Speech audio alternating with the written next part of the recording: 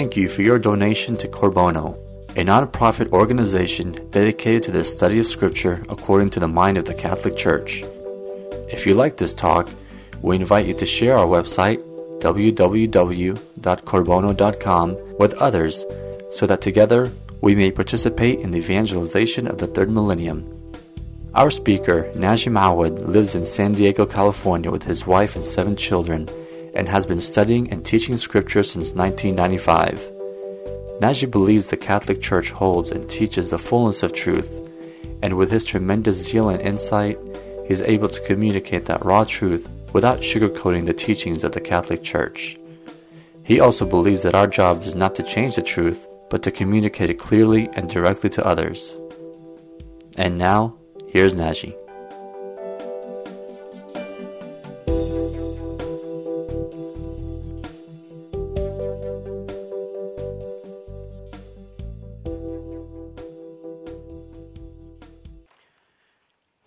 So tonight we're continuing our study of the book of Deuteronomy, and we are going to be covering chapters 23 through 25. Chapter 26 will be the last chapter in that series of teaching that Moses gave the Israelites when they were at Moab. That is before they entered the Holy Land. So we're going to be ending this next week. Chapter 26 and 27, and then we'll be heading into chapter 28, which is obviously one of the strongest and more striking chapter of the book of Deuteronomy overall. So tonight is a continuation of the instructions that Moses has given the Israelites, but before I get into the details of those, and I hope tonight to show you, in fact, how in some way how these instructions work, because when you read them, they may seem to be a little bit haphazard. He talks a little bit about that, and he jumps over here, and there seems to be no connection, but I hope to show you how that connection actually works. It's actually very pleasant. But before I do so, I'd like to point your attention to a statement that came out of the Vatican on actually November 7. So it was issued by Archbishop Gerhard Müller, who is prefect of the Congregation for the Doctrine of the Faith. And he reiterated that the Vatican has yet not ruled on the alleged Marian apparitions in Medjugorje. And the Archbishop's concerns were made in a letter instructing American bishops not to allow Ivan Dragicevic, a visionary from Medjugorje, to make a U.S. tour at the end of October, during which he was expected to receive apparitions. So that was cancelled.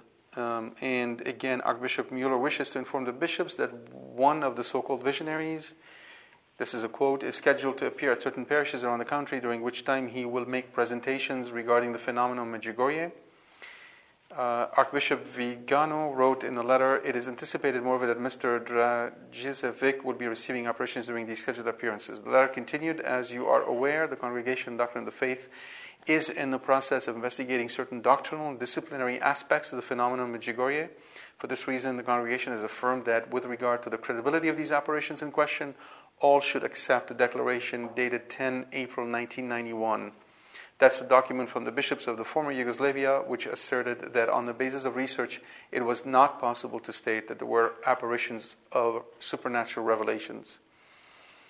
And then again, a reminder that the clerics and the faithful are not permitted to participate in meetings, conferences, or public celebrations during which the credibility of such apparitions would be taken for granted.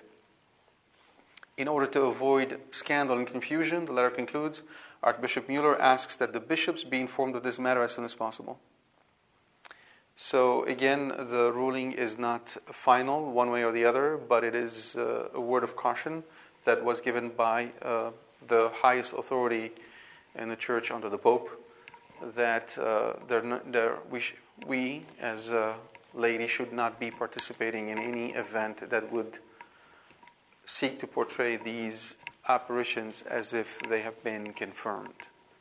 And they have not yet been confirmed. So this does not speak to what one personally would like to do, that is maybe travel to Medjugorje.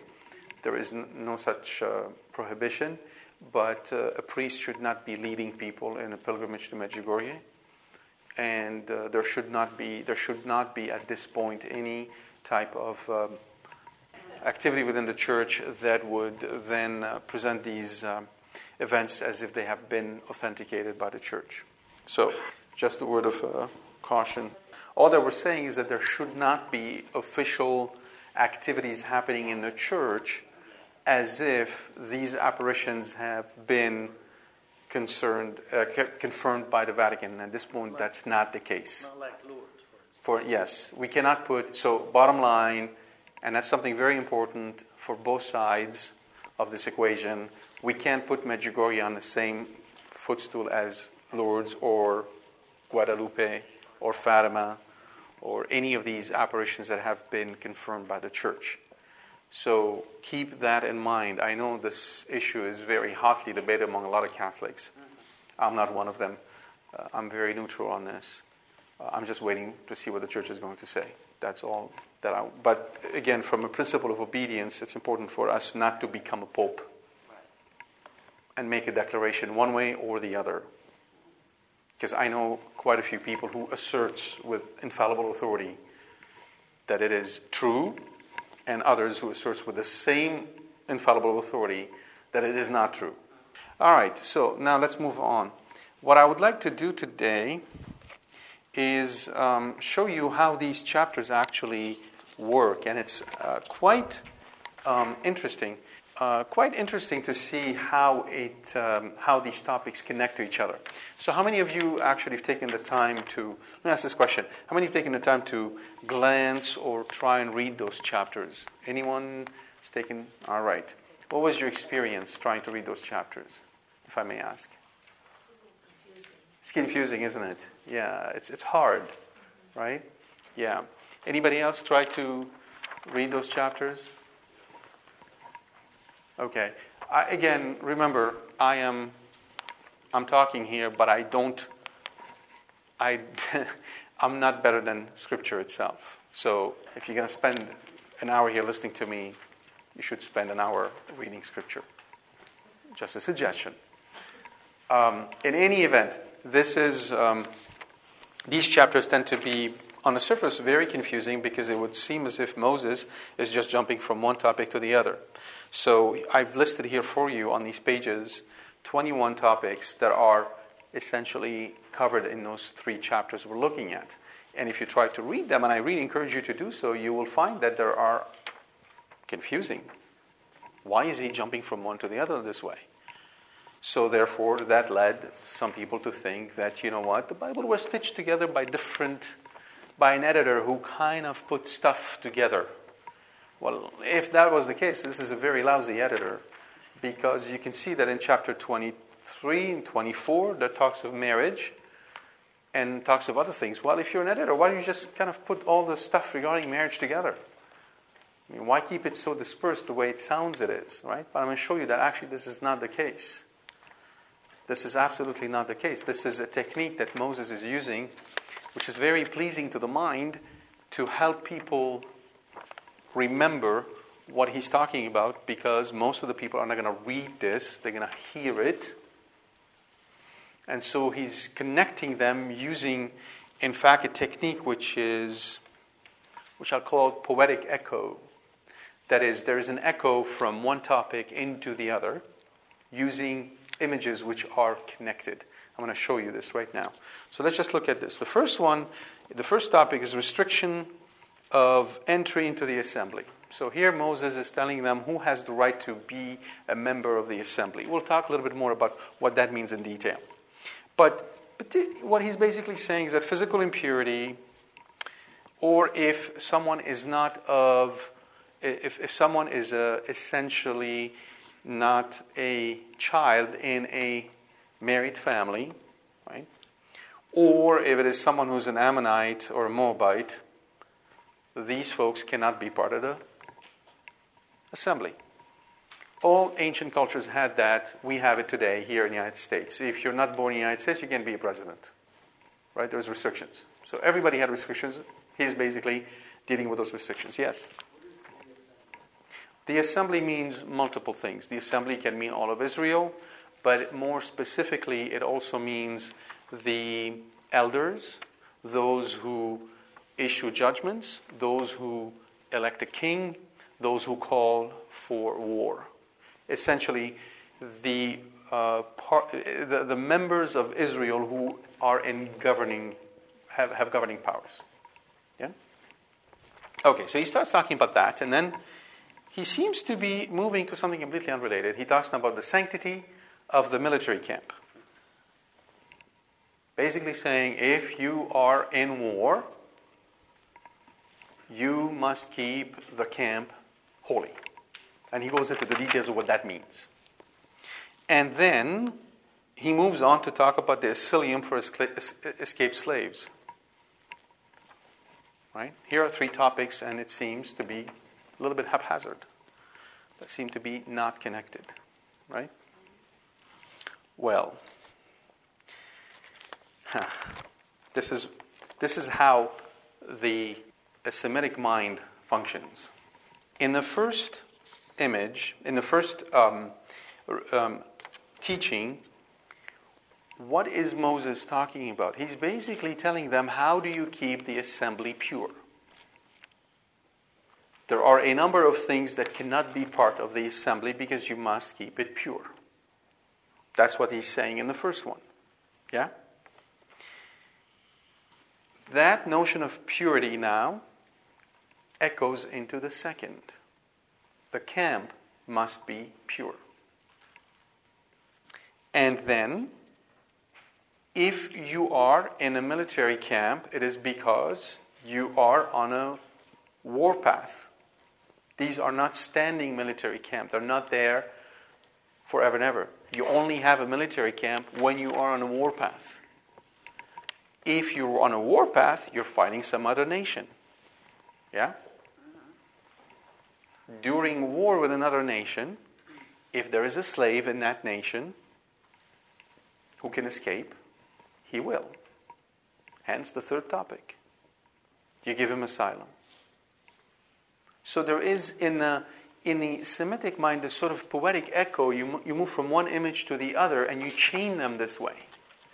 And we have something similar, in fact, in English. If you remember the song about there was a woman who swallowed a fly, right? How many of you know that song? There was a woman who swallowed a fly. I think she's died, and then she'll die, and then, okay, then she swallowed the fly. I don't know why. Then what did she do? She swallowed a spider to catch the fly, and then after that, then there's the bird, and then on it goes. It's a song that is chained this way, right? Every culture has them. Every culture has this sort of chaining of stories where, or in a story of somebody who needs to go get flour from the mill, and the millman said, well, you don't give me flour, go get me some oil. Okay, I want some oil so I can give to the, okay. Well, if you need oil, go get this, right? That kind of chaining. That's what you have here. That's the exact same technique used here. But the chaining is not as obvious for us as it would have been for the Israelites because we're not familiar with their culture. But let's keep on going. I'll show you how this works. So now we're talking about slaves. Okay. And therefore you must be able to protect them and to keep them alive, right? You cannot return them. All right. So now we're on the subject of slavery. By the way, if you make a vow, don't think you can pay it by becoming a prostitute. What's the connection? Well, back then, there were, amongst many cultures around them, folks who were slaves, prostitutes, in temples. And they were paid. So now, from one slavery to another. You see that?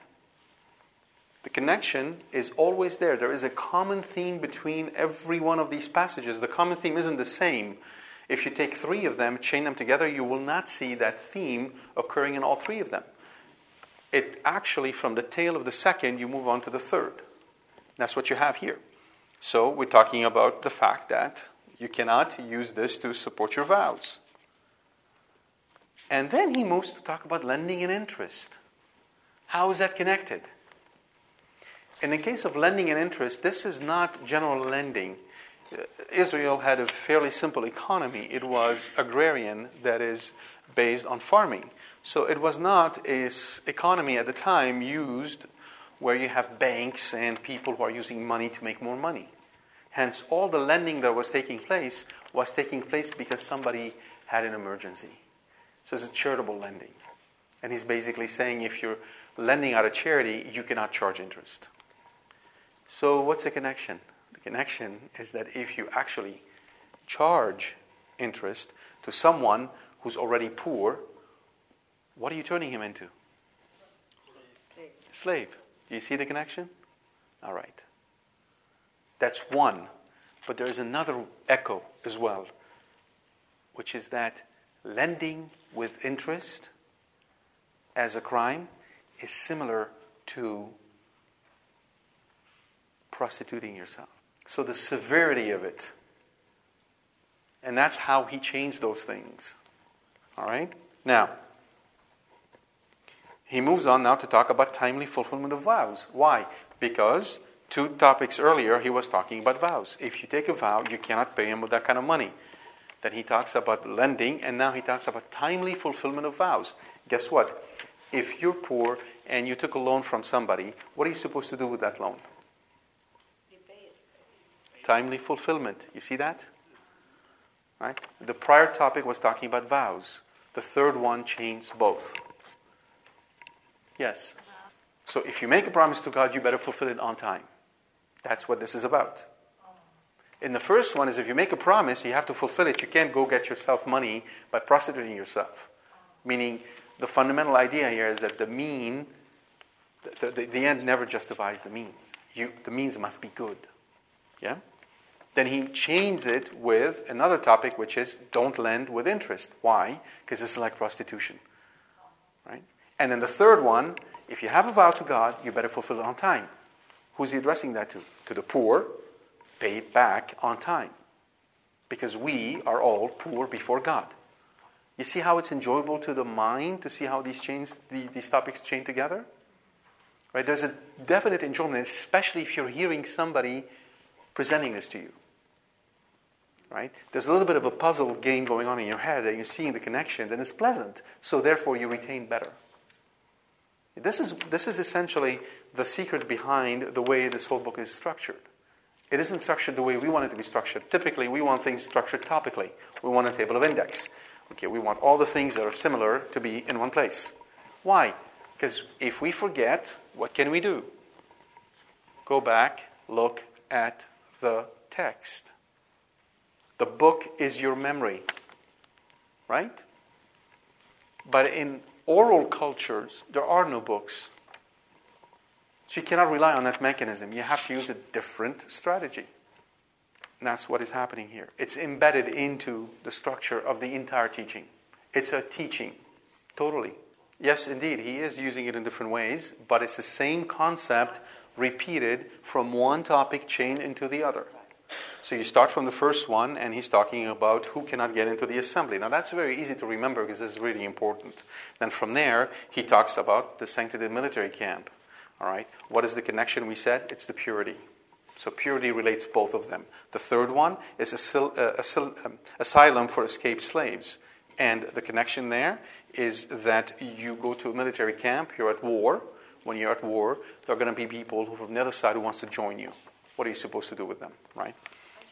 Yes, indeed. I think it's fair to say that we need to hear we need repetition before we can memorize something. And this is sort of a subtle way of repeating the same teaching using different situations, right? And then after that, he moves into prohibition of prostitution. Now notice, all those actually, from the first one all the way through, is purity, right? So the first one is purity, the second is purity, the third is purity. The third is asylum, the way you receive people. And then he goes back to the concept of purity in the fourth.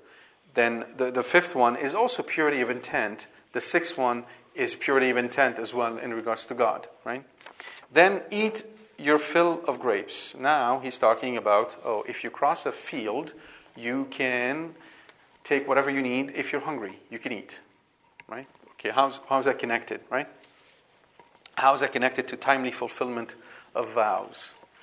Right? Well, this one may not be completely obvious, so hold on, we'll come back to it. But I want to point out to you the connection between eat your fill of grapes and forbidden marriage. Right? So here's the idea. If you walk through a field, you can grab and eat your fill. You cannot take with you. Get it? So therefore there is something forbidden here. You're not supposed to take with you what is not yours. Oh, by the way, let's talk about what you're not supposed to take, what is not yours. Forbidden marriage. Okay? And we'll jump into that topic. And then from there, now that we told you about forbidden marriage, we told you what you're not supposed to do, let's switch it and tell you what you can do. If you're newly married, these are the things you can do. All right? So this is 8. And then 9, deferral of the new husband, this is 9, deferral of the new husband for military service. 10, vital implements may not be distrained to compel repayment of a loan.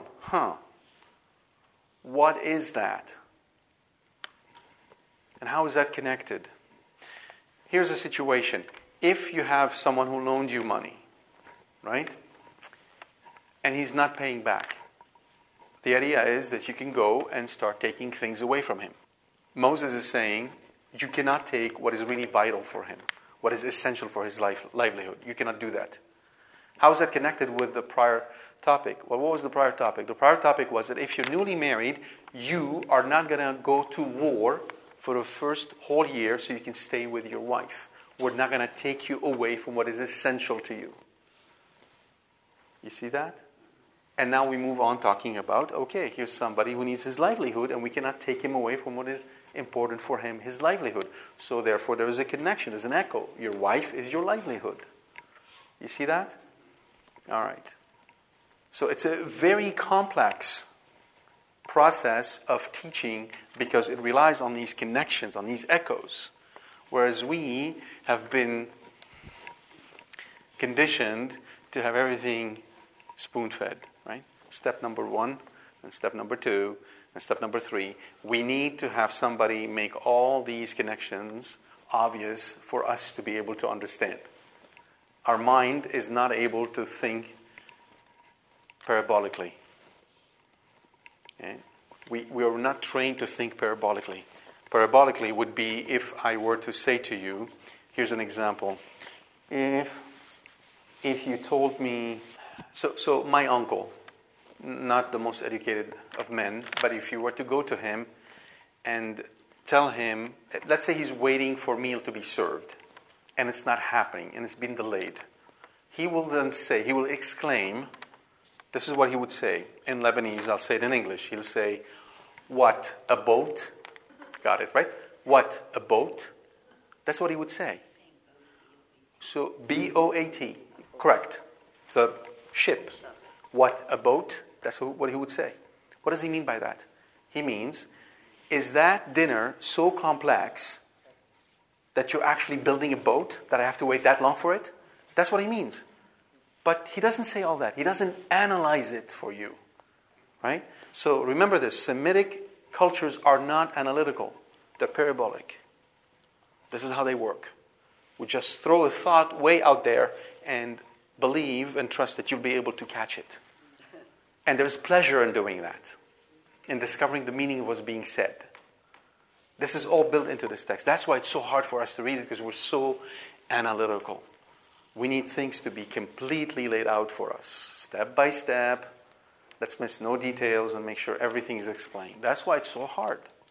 But if you have a parabolical mind, it's a lot easier to catch the meaning, provided you just take the time to read it. And that's the other thing I want to point out to you. This calls for contemplation. You can't catch those connections, those chains, just by reading them quickly as if it's a newspaper. We're impatient in our reading. We want things to be so well explained that I don't have to make any effort to try and understand what's being said. Whereas that kind of text calls for contemplation. You have to sit down and then ponder what is being said to find these connections. I'll give another example, actually, that comes from the Bedouins. The Bedouins used to have this game, I don't know if they still do or not, called Under the Tent. The idea was they would all sit under the tent and there would be a poet. And the poet would say a verse. And as the saying goes, the one who doesn't understand stays. You can't leave the tent until you figure out what was meant. So here's one example.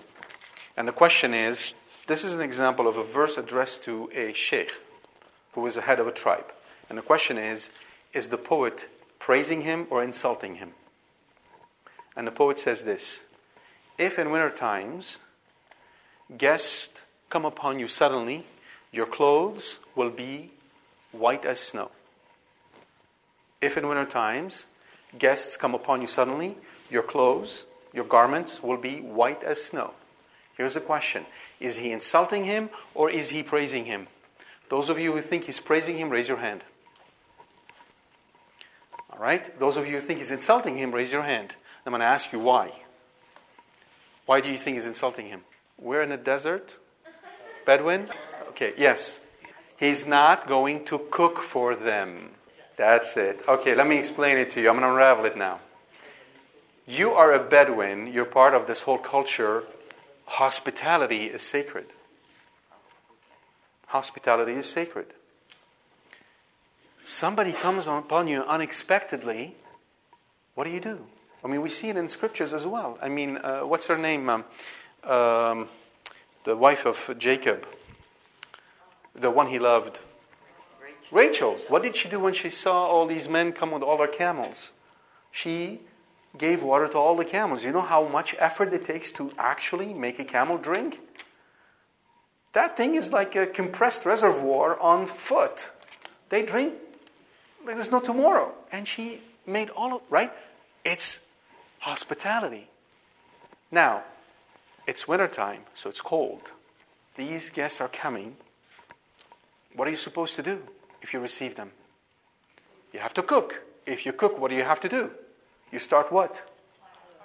So what is going to happen to your clothes? Yeah, get dirty. He's basically telling him you're a Scrooge. That's what he's telling him. See, this is parabolical thinking. I don't give you the whole analytical thing. I don't analyze it for you. I just throw a curveball at you and let you catch it. And we don't think this way at all. We don't exercise that kind of thinking here. Very little. Actually, we do it, but very, very little. We as in the West, yes. We as here in the United States. Yeah. So this is why it's hard for us to understand these. And likewise, I'll point out to you that it is very hard for us to understand what Jesus is saying, because Jesus is also speaking parabolically. He told them a parable. All right. So that's why you can see how this whole thing is structured here. Now, we move from vital may not be distrained, right? You can't take what's really important to somebody to kidnapping. What's the connection? He's basically saying you cannot kidnap anybody for any reason. Why is he listing that right after talking about somebody who's not paying his dues? You go and you cannot take what's essential to him. Exactly. You see the connection? You're starting to see how it connects? All right, that's how it connects. So let's keep on going. And then dealing with leprosy. This one is a little more subtle. You see, there are two levels of connections you create. One is direct, like the one we just saw. It's like almost you transpose from one to the other, right? In this case, you can't take what is essential to someone, life, while obviously you can't take himself and treat him as if he's an object and sell him. Like in the other case, you wanted to take some of the objects that this guy owned and sell them so you can get part of the money that is owed. In this case, you're going to take the guy himself and sell him. Right? You see the transition, right? Makes sense? Yes. But how do you transition from there to leprosy? Yes. In the case of leprosy, he's basically saying if you're a leper, stay out, you're unclean. Understood. I understand that the person must not kidnap, therefore you have to treat them with dignity. But in the case of the leper, he's basically telling people who have leprosy to stay out of the camp. No, he's saying you must stay out of the camp. They will kick him out. It's the opposite. No. Here's what happens. He's basically saying, if you actually kidnap somebody, it's like leprosy. It's not a direct connection, but it's a connection of, he did it before also, it's a connection of, at the level of what that sin looked like. So he's giving him a visual of what it is to do something like that. So it helps you remember, oh wow, if I kidnap somebody, I'm like a leper, forget it. Right? So treat somebody who kidnapped someone as if he's a leper. You have to kick him out. Get it? All right. Oh yeah, the severity of the crime is very high. So that's what he's indicating here. Okay, then he moved back to timely payment of wages. He's basically saying if you have people working for you, you have to pay them on time. You cannot withhold their payment, which is kind of a little bit like kidnapping, not exactly, but you're essentially holding their lives in your hand. They can't eat if you don't pay them. Those are daily people who live from day to day. That's all they have. Yeah?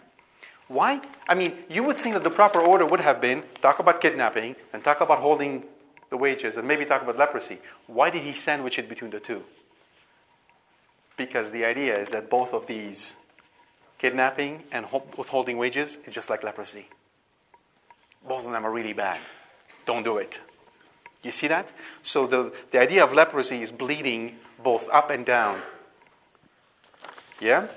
And then he moves to transgressional punishment forbidden. That's interesting. What is he saying? He's saying that if a man commits a crime, you cannot punish his children.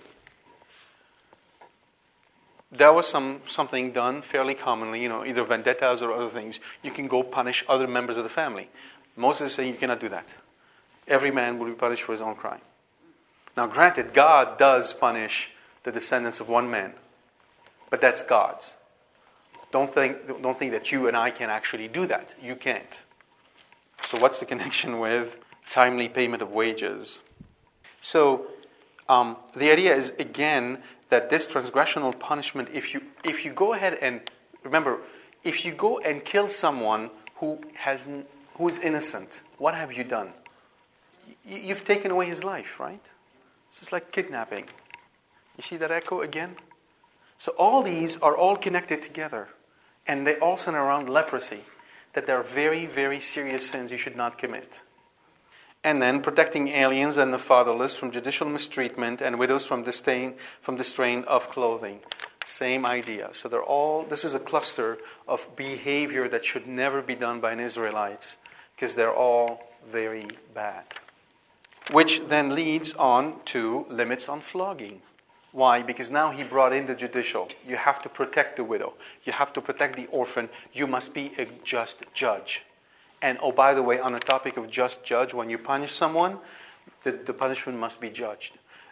You cannot allow someone to be flogged more than 40 times. That would be the maximum allowed. And the flogging must be proportional to the crime, and it must be done in front of a judge. So that the punishment may fit the crime. That's what he's saying here. And then he moved on to not muzzling an ox when it thrashes. What he's saying is that if an ox is working in the field, the ox, when hungry and if sees grains, will stop and eat. The farmers are tempted to muzzle the ox to prevent the ox from eating. Why is he again using this image? Because it's striking, right? It's an injustice done to the ox. So on the literal sense, the immediate sense, don't do that. Don't be cruel to animals. But on the second sense, it connects back to flogging someone unjustly. So you use this image to help you remember the other. Yes, same thing, absolutely. The timely workers, you can muzzle them as well. I am only showing you the chaining that happens immediately, but that does not mean that there isn't echoes that cross over. Right? When you read the text with that kind of mindset, you start to see that echo playing back and forth. And that helps you then understand and remember the text as you read it. This is why this book sounds strange to our ears, but in reality it isn't. It has its own internal logic. All right, and then he moves from there to talk about levirate marriage. Okay, the levirate marriage is what? A man is married to a woman and he dies, leaving no children. It is the duty of the brother to marry the widow of his brother and bring forth a child which will take on the name of his brother. And this text is saying, if a man does not do that, this is what the widow would do to him. So if he's not doing it, what is he doing to his brother? That's it, you're getting it. He's muzzling him. You see that? By the way, to the Israelites, the reason why they did it is because there was already an understanding that those who die are not completely dead. And by remembering their names, you're helping ease their pain. So, by allowing their name to be perpetuated, you're helping ease the pain of your brother. And by not doing it, you're muzzling him like an ox, preventing him from eating, therefore you're increasing his suffering. You see how it connects? Yeah? Make sense? All right. And then he talks about an improper intervention in a fight, which is kind of really interesting. He's essentially saying that if two men are fighting and one woman wants to help her husband and she grabs the other by his private parts, then her hand should be cut off. Why is he bringing that up? See, it's the flip side. In the other case, the woman was the victim. Right? She's the victim of the brother. In this case, it's the brother, but not taken in the consangual sign, not taken as if it's a blood brother, but generally speaking, the word brother applies to everybody. He's the one who's the victim because of what she's doing to him. That's the echo between the two. So it's a flip. That's another technique that is used to kind of help you remember the relationship between two of those images. Then he talks about honest ways and measures, because essentially what he's saying is that in her behavior she cheated, and we'll talk a little bit more why this is. Why did Moses teach it this way? Why did he say that her behavior was punishable? And finally, he tells them to remember the Amalekite aggression. Why? Because the Amalekites essentially were trying to prevent Israel from having offsprings. They wanted to eliminate Israel. Right? Which echoes back to the text we just read. That make sense? Does that help? Yes. So in the Old Testament, the thought of the afterlife was developing, and it developed slowly. But you see it in multiple texts where there are a connection to those who are in Sheol.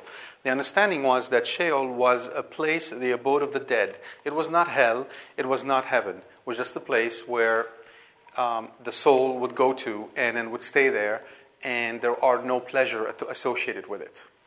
But gradually, the sense that you can ease the punishment or you can ease the pain of those who are died start to develop, and we see it taking its shape with the Maccabees, who, as you know, in the book of the Maccabees, the brothers recommended that prayers be said and money be sent to the temple on behalf of the souls of the dead to alleviate their pain. I don't want to, detract too much from the text to talk about what Luther did with Scripture. It's a little bit of a complex topic. But what I can say very briefly is that obviously he did it because he wanted to take out anything that required prayers for the dead, because that's connected to work, and so he wanted to sort of clear the Bible from that, and he relied on the fact that in Jerusalem the Hebrew Bible did not have a number of those texts, whereas in fact the Bible in Alexandria did have them, and today, because of the archaeological digs, especially in Qumran, we're finding pieces of those texts that he took out in Hebrew. But that's a different question. All right. Now, what I would like to do is just go over some of those texts and bring your attention. All right. So let's go through these texts quickly and just highlight some important points. Like I said, the assembly in verse 2 through 9 of chapter 23 is the national governing assembly, and it convenes to conduct public business such as war, crowning a king, adjudicating legal cases, distributing land, and worship. So it is synonymous with community. And it is interesting to note that the same structure is also found in Athens, and the name of that structure was ecclesia, right, from which we get church. What is important to keep in mind is that that structure never meant people, ever. Not among the Hebrews, not among the Athenians, not among the Babylonians. It never meant people, as in a vaguely connected bunch of people standing out there. It always implied hierarchy, always implied structure, never one without the other. So, when you think about the nature of the church, it is a mistake to say we are the church. We're not the church. All the Catholics living today are not the church.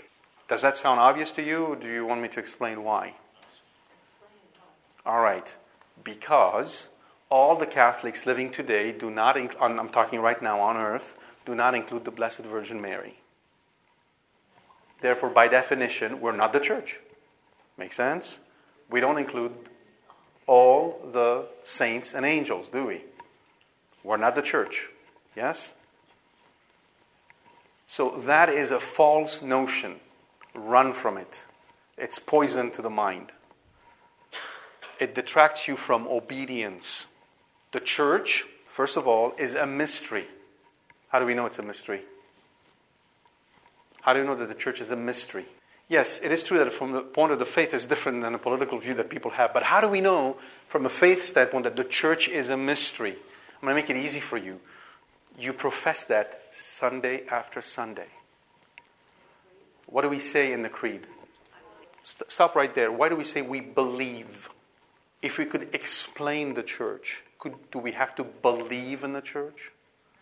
No, it's a mystery. She is a mystery. We can never fully understand the church.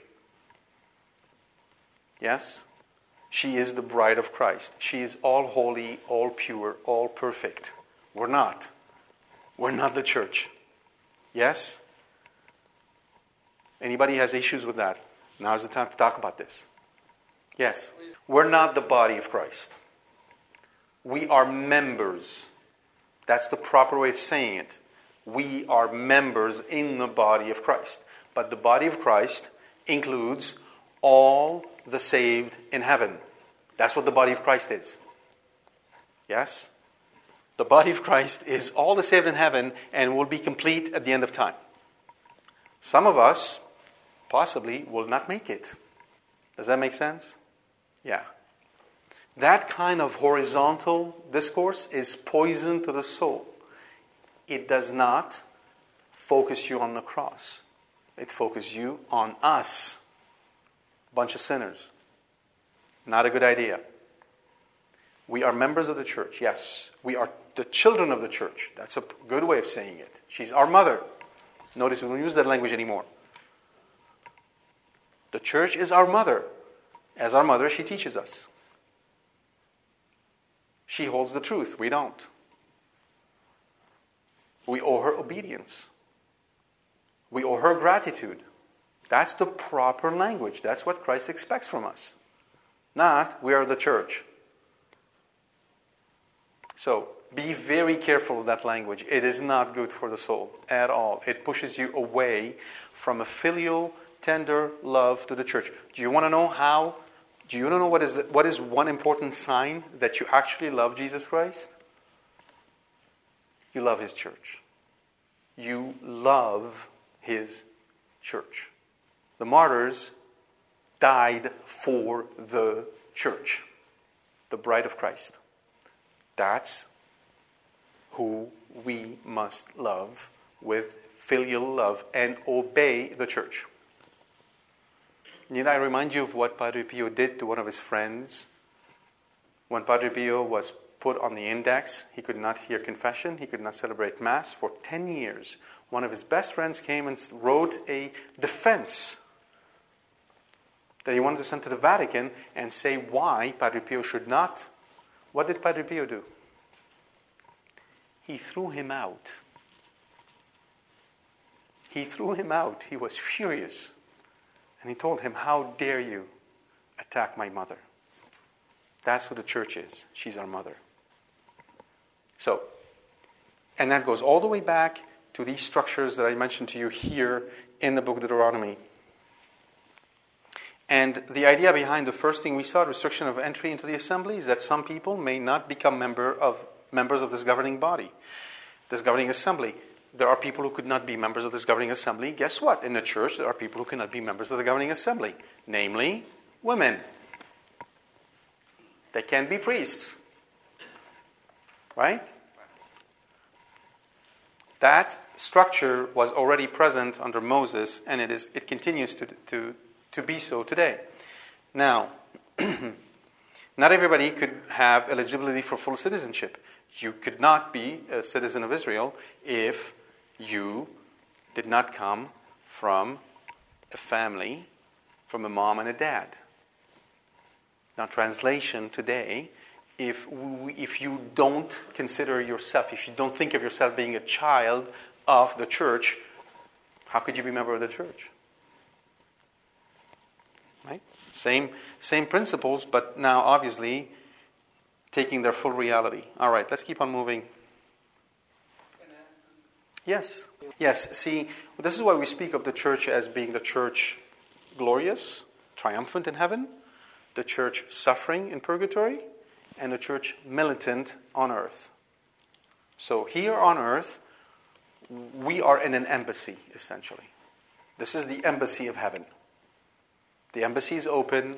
A lot of people come in. A lot of people go out. Oh, no. Again, the church, the mystery of the church transcends all the believers. It is something greater than all the believers. We don't fully understand it. And I doubt we will understand it completely in heaven. What is this notion of the bride of Christ? No. We collectively are not the bride of Christ. We're not. This is not about the sum being greater than the parts or any of that stuff. It's a mystery we cannot fully comprehend. We're just going to be able to admire and ponder and enjoy that view of what the church is. But we cannot fully understand. In fact, I'll give you another example. In the bull that confirmed that Our Lady was assumed body and soul to heaven, the Pope wrote that even Our Lady does not understand the height of glory to which God raised her. Even Mary does not understand the height of glory to which God raised her. Pardon? How do they know that? That is affirmed by the Holy Father. All that matters to me is that he affirmed it. I'll worry later about how he knows that, but he knows that. That's the truth. And that's enough for me. But the point I'm making here is that this is an example where Our Lady, in a sense, is a mystery even unto herself. It's incredible. Right? So the church is the same thing. It's something we fully don't understand. That's why the Creed tells us we believe in the Catholic Church. It's an act of faith, not an act of reason only. We believe in the Catholic Church, in the community of saints, in the forgiveness of sins. They're on the same level. Somebody understands forgiveness of sins here? Do you understand how that works, the mechanics of it? How do we understand an act of God? Do you understand what I'm saying? Well, the church is on that same level. We've brought her down. Why? Because Satan hates women. That's why.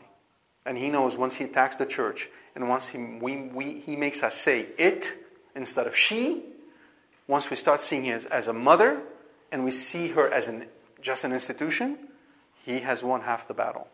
So, let's keep on moving. As far as the camp is concerned, the intent is that when you are at war, you must keep yourself at all times clean. Now, are we at war? Are we in a military camp? We are, yes? We're in a spiritual battle. So that command is also true for us. We must keep ourselves clean. How do we keep ourselves clean? Right? So, two things. First, examination of conscience. The more you know about yourself, the more you can keep yourself clean. So every day, 5 minutes, 10 minutes at the end of your day, give thanks to God. Examination of conscience doesn't mean torture yourself. First, thank God for everything He gave you today. Rejoice when He's given you. Then, ask the Holy Spirit to help you see the failings, those failings, not all of them, that He wants you to see. And thank God He doesn't want us to see all our failings at the same time. We can't handle that. 1 or 2 or 3 things. Maybe I spoke too brusquely to my wife. Maybe I was impatient. Then have a resolution to say, I'll do better tomorrow. Well, that is a way to close the day, right? Because I'm preparing myself to stand before the judgment of God. And then confession. And the argument for confession is really simple. It is not complicated. It goes something like this. Do you shower once a year? Anybody? Please raise your hand. This is a fallible body. This body will decay and will be eaten by worms. Your soul is eternal. Don't you think you should also wash your soul? Then there's the argument, but I don't have to do the confession. I just can sit down, talk to God on my own, and ask Him to forgive me and forgive me. Yeah, God will forgive you. But see, this is akin somebody going into a shower, pressing these buttons, and then 5 minutes later, hearing a beep saying, you're clean. Nothing happened. Water didn't come down, there was no soap, nothing. There's just something that says, you're clean. How would you feel about that kind of shower?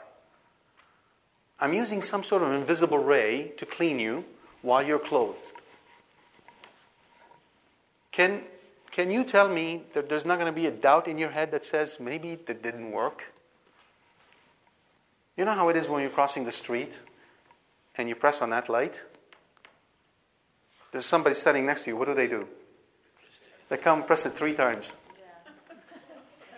Right? You want to hold the elevator. You press on it. What do you do next? How do you know you're clean? Here's another example. You had a fight with your wife, your husband, your friend, your sister. You sit in your room, and then you psychically direct these thoughts to the person saying, I forgive you, please forgive me. That's all you do. And then you step out. Is that going to work? I'm not talking about whether this person received them or not. We know that she didn't. But just for you. Is that going to work? We need confirmation. We need to be confirmed in the truth. All the time. You make a cake. You invite friends. They take a piece of the cake. You ask them, how is it? What do they say? Delicious. It's good. What do you do 3 minutes later? How is it? Is it good? Why do we do that? We need to be confirmed in the truth. It's part of who we are. So, when you go into confessional, you will hear the priest standing in persona Christi. This is Jesus Christ Himself talking to you and saying, and I absolve you, not forgive you, absolve you from your sins. They're gone. You have confirmation. And the other reason, when we sin, we hurt the body of Christ, not just my relationship with Jesus. I've hurt my brothers and sisters. So I go and confess before the representative of the assembly, the priest, and I'm also asking forgiveness from all of you. Right?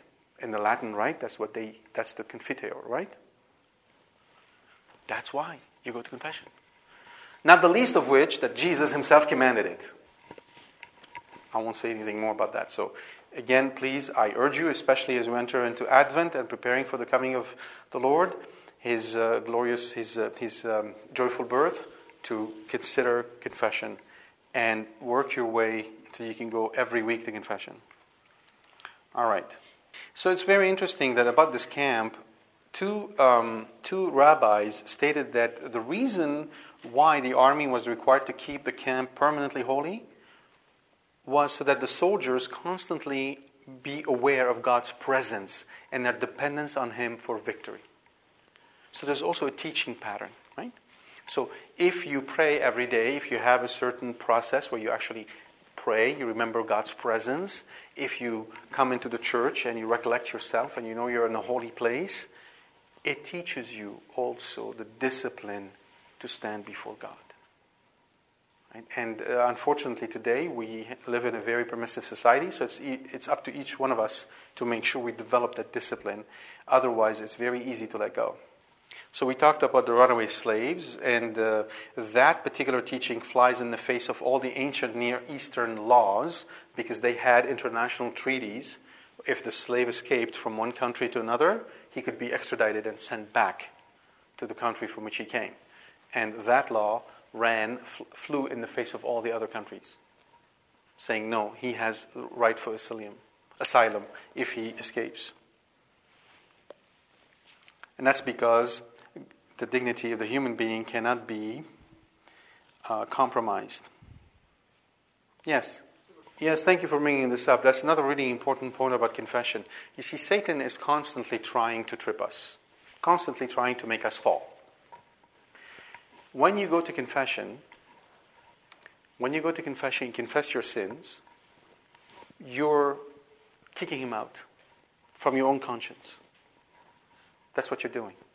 You kick him out from your own conscience. He has less of a hold on you. So that's another really important element of confession. Thank you for bringing this up. All right.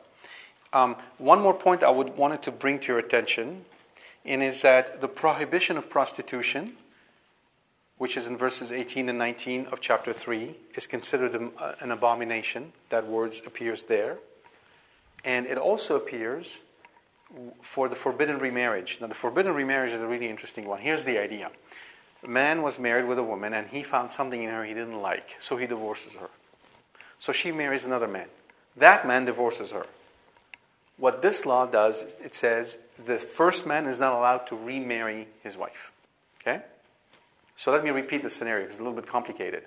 Man A marries woman. He doesn't like her after a while. He divorces her. Man B marries the same woman.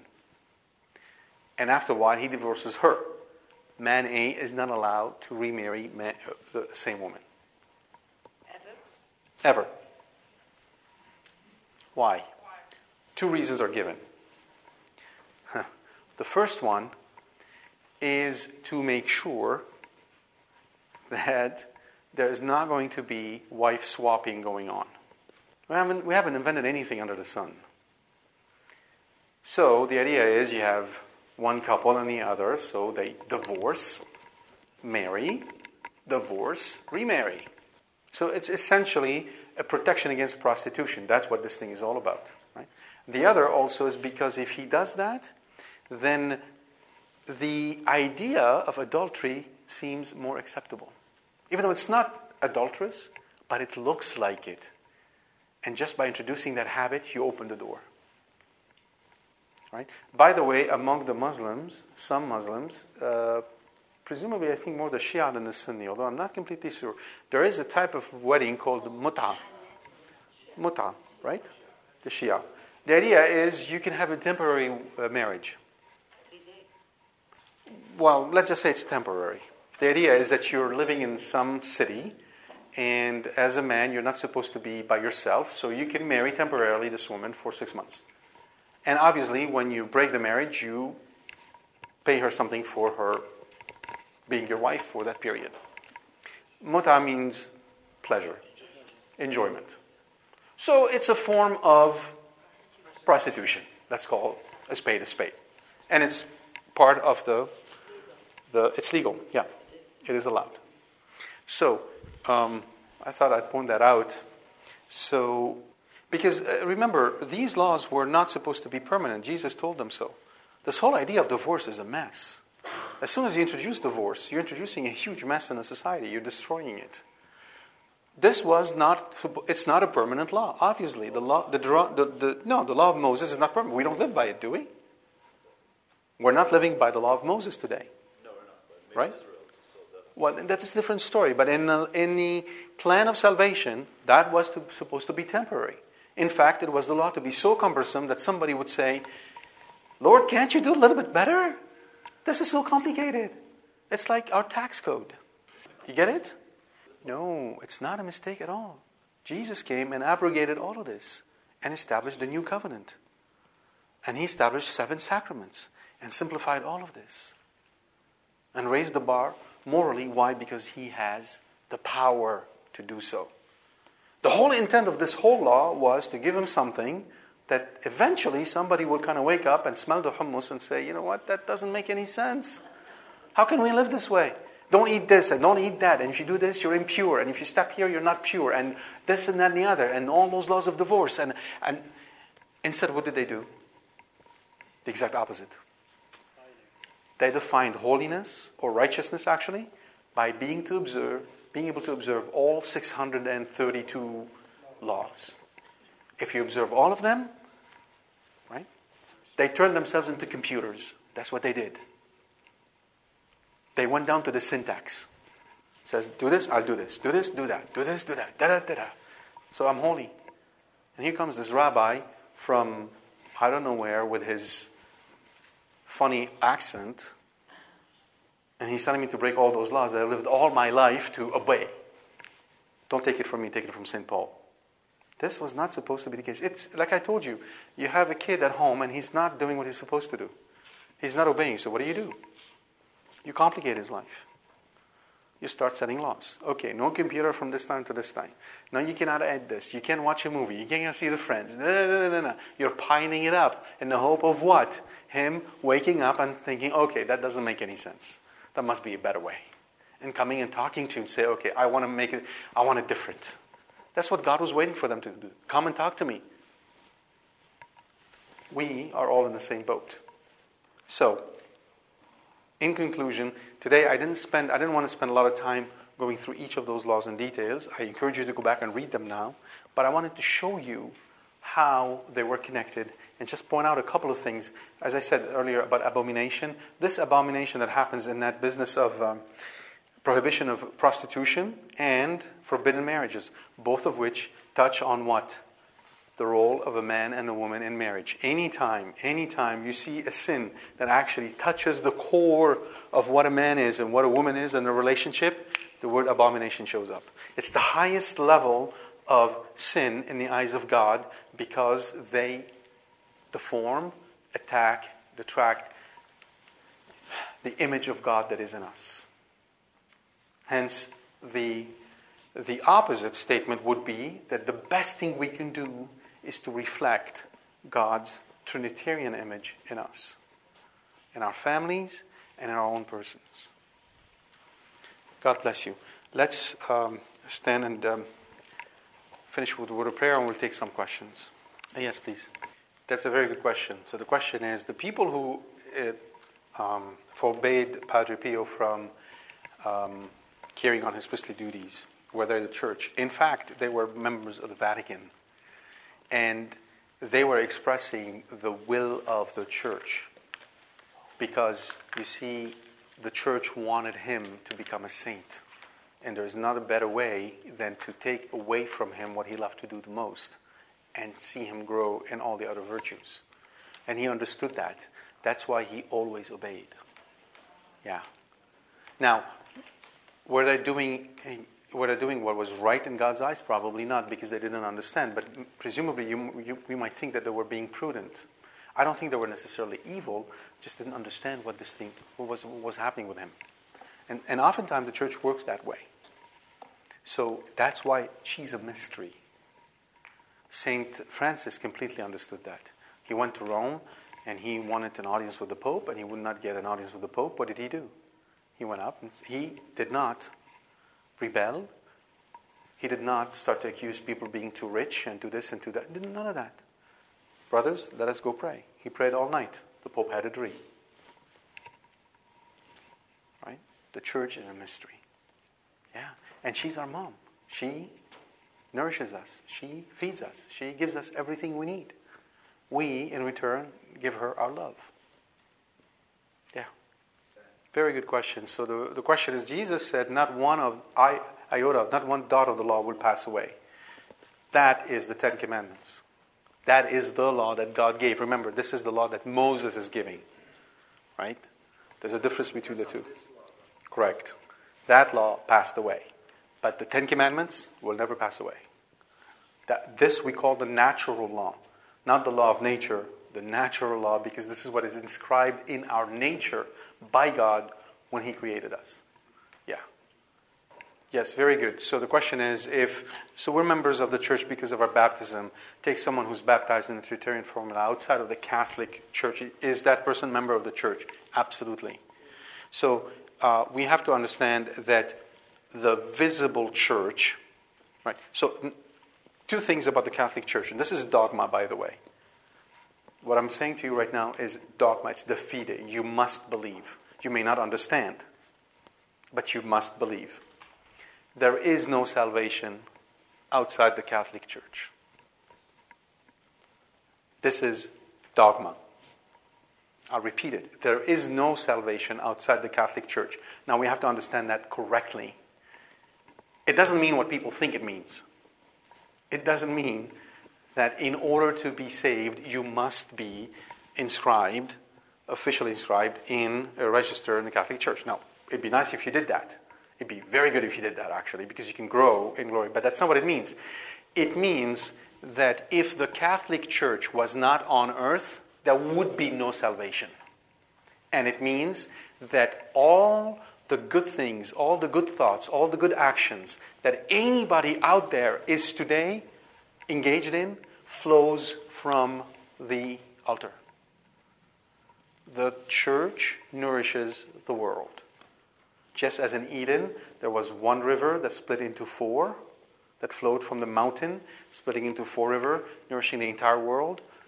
The graces of God flow from the altar. And it goes out, and the Holy Spirit wants to touch the heart of men and bring all mankind to God. So therefore, every good action out there is claimed by the church. Hence, as members of the Catholic Church, we must affirm the good wherever we see it. Wherever we see it. So, if we have a tendency of being partisan politically, we have an issue. It goes against our Catholicism. If President Barack Obama tomorrow does something good, I'll affirm the good. It doesn't matter. Because that good comes from God. And who am I to say to my mother, the church, or to God, how did you allow that man to do something good? Jesus said it explicitly, do not judge. That's not for you. You must be vehicles of mercy. You have to bring my grace, my salvation to people. That's what you're supposed to do. The rest is mine. I'll deal with it. So we affirm the good wherever we see it. I was always very impressed, and that's why John Paul II is in many ways my model, because when he dealt with feminists who wanted women priests and the whole nine yard, the first thing he did in his writing is to affirm all the good they did. And they did a lot of good, but he recognized that without any problem, completely peacefully, because he saw the good. And the good is the Holy Spirit. The good is God. It's the face of Jesus. So how could we not affirm it? Whatever it is, you affirm the good. So therefore, you can have a Protestant, an Orthodox, an atheist, a Muslim, a Hindu, a Buddhist. Everybody's called. And you don't know what their journey is, and you don't know what God has in mind for them. But what we know is that when they're in heaven, everybody's Catholic. There is no more Hindu, no more Buddhist, no more Orthodox, no more Protestant. They're only Catholics. Why? Because the truth is one. You can't have somebody thinking, well, Blessed Virgin Mary is just a vessel. She's not important. And somebody thinking she's the Mother of God and she's the most... The truth is fractured. Well, not in heaven. The truth is one. Right? Yes? Okay, very good question. The truth, will I know it before or after death? Before. After death, there is no more choice. Before you die. Period. Yes. Yes. There are cases where God will intervene directly. God is not bound by the sacraments. God can intervene whichever way He wants to do. And in some cases, He can give a person on their deathbed abundant graces for them to accept Him before they die. Yes. Yes, so Moses did not write these books. That we know for a fact. But he is, in my mind anyway, the source of all of them. And he definitely was inspired by the Holy Spirit. Yes. Yes. Correct. That's in the book of Ezekiel, the water flows from the altar. So that's the grace that flows from the altar that we all receive, which is the grace of Jesus Christ. But the grace is not separated from the truth. You must know the truth so you can receive that grace. Those two go hand in hand. And the guardian, the one who keeps the deposit of the truth, the deposit of the faith, is the Catholic Church. That is the magisterium, the Pope, and the bishops, who are all in union with him. Yes? I don't know if that is... So again, all these teachings are not at the same level of Scripture, right? So these are called private revelations. We can never put them at the same level of public revelation, the Scriptures, right? And the teachings of the Church. I would highly doubt that that is the case, because we know from the teachings of St. Thomas and others that when you undergo your personal judgment, when I undergo my personal judgment, if I am being condemned to hell, I don't see Jesus. Because the vision of Jesus is part of the joy of the elect. So that is, those who are damned are deprived from that vision. So I doubt that Jesus appears to everybody 3 times before they die. Now that's me. I'm not infallible. So I'm just giving you my thought. Now it could be that for those who maybe say the child of divine mercy or are putting his hope in him, maybe he does that. I don't know. Yes. Sure. That comes straight from the book of Revelation, right? In the book of Revelation, chapter 12, when Satan was thrown down from the heavens, he put one foot on the ground, one foot on the water, symbolizing that he was both inside the church and outside. The water is always the land of the Gentiles. The ground is Israel. So he is basically claiming dominion for both. And Scripture tells us in chapter 12, I think verse 17, that he hated the woman. Right. And obviously Satan hates all of us. Right. As much as he can. So never be afraid of doing something because maybe Satan is going to come after you. He already hates you as much as he can. He can't hate you anymore. But he has this particular hatred for women because of Mary, the one who defeated him. And so today, in this century, he's doing everything he can to disfigure the image of a woman. So you see it, for instance, in abortion, right? When a woman commits an abortion, it's almost like a black mass. Because on the altar, the priest takes the host and says the words of Christ, "This is my body, broken, so you may have life." And in abortion, a woman is saying to the child, "This is your body, broken, so I may have the life I want." And then he's making them more and more think that it is better for them to look like men than to look like God. So the whole idea, therefore, is that we have being a mother is the lowest thing on a totem pole. Being a CEO, being an achiever is the highest thing. It's an inversion of values to disfigure the image of a woman. And he's doing a pretty good job at it this day. Yeah. So that's why, in a nutshell. There's a lot more I could say about this, but that's in a nutshell. Yes. Sure. So we have to realize that Mary, in her own person, and the Pope represent the entire universal church. That's it. Mary, in her own person, and the Holy Father together represent the entire Holy Universal Church. The church can exist without any of us here today. Right? Because she was born of Christ when he died on the cross. And she is this mystery that groups all the believers into something that gives glory to God, which we can't completely understand because it is of a divine mind, right? And so the key to keep remembering is the church is way bigger than what we see here. It's way bigger than the Vatican. It's way bigger than any one of us. She is the bride of Jesus Christ. And in that sense, she's animated by the Holy Spirit who guides her. And through her, the Holy Spirit speaks the truth to the whole world and guides the whole world. So, she is... In truth, you can say this. You can say that Christ came to save the whole world, and that is true. But in a more stronger... there's a stronger way of putting the same thing, and that is to say that Christ came to save his church. Because at the end of the day, what is going to be... Those who are going to be truly alive are the members, are the children of the church. Okay? So we live in the world, essentially, where, this fascination that people have with zombies, Well, it's because it's true. There are zombies among us. That is, people who are dead but seem alive. And I mean people who are spiritually dead. Right? So that is a reality that we live in. And those who are truly members of the Catholic Church are alive. Yes. Yes, the church is eternal. Yes, indeed. That's why we say the church is one, because Paul affirmed that the marriage between a man and a woman are an image of the relation of Christ and his church. So therefore, when Christ said there is no divorce, obviously he also meant it for his church. That's why the church is one. He has only one bride. He doesn't have more than one. He will always have one. And hence, from the day that the church was brought in, she will remain forever, for eternity. Yes, that's what will remain after this whole universe is gone. It is the church. So with that, let us close, and we'll see you next week. Thank you.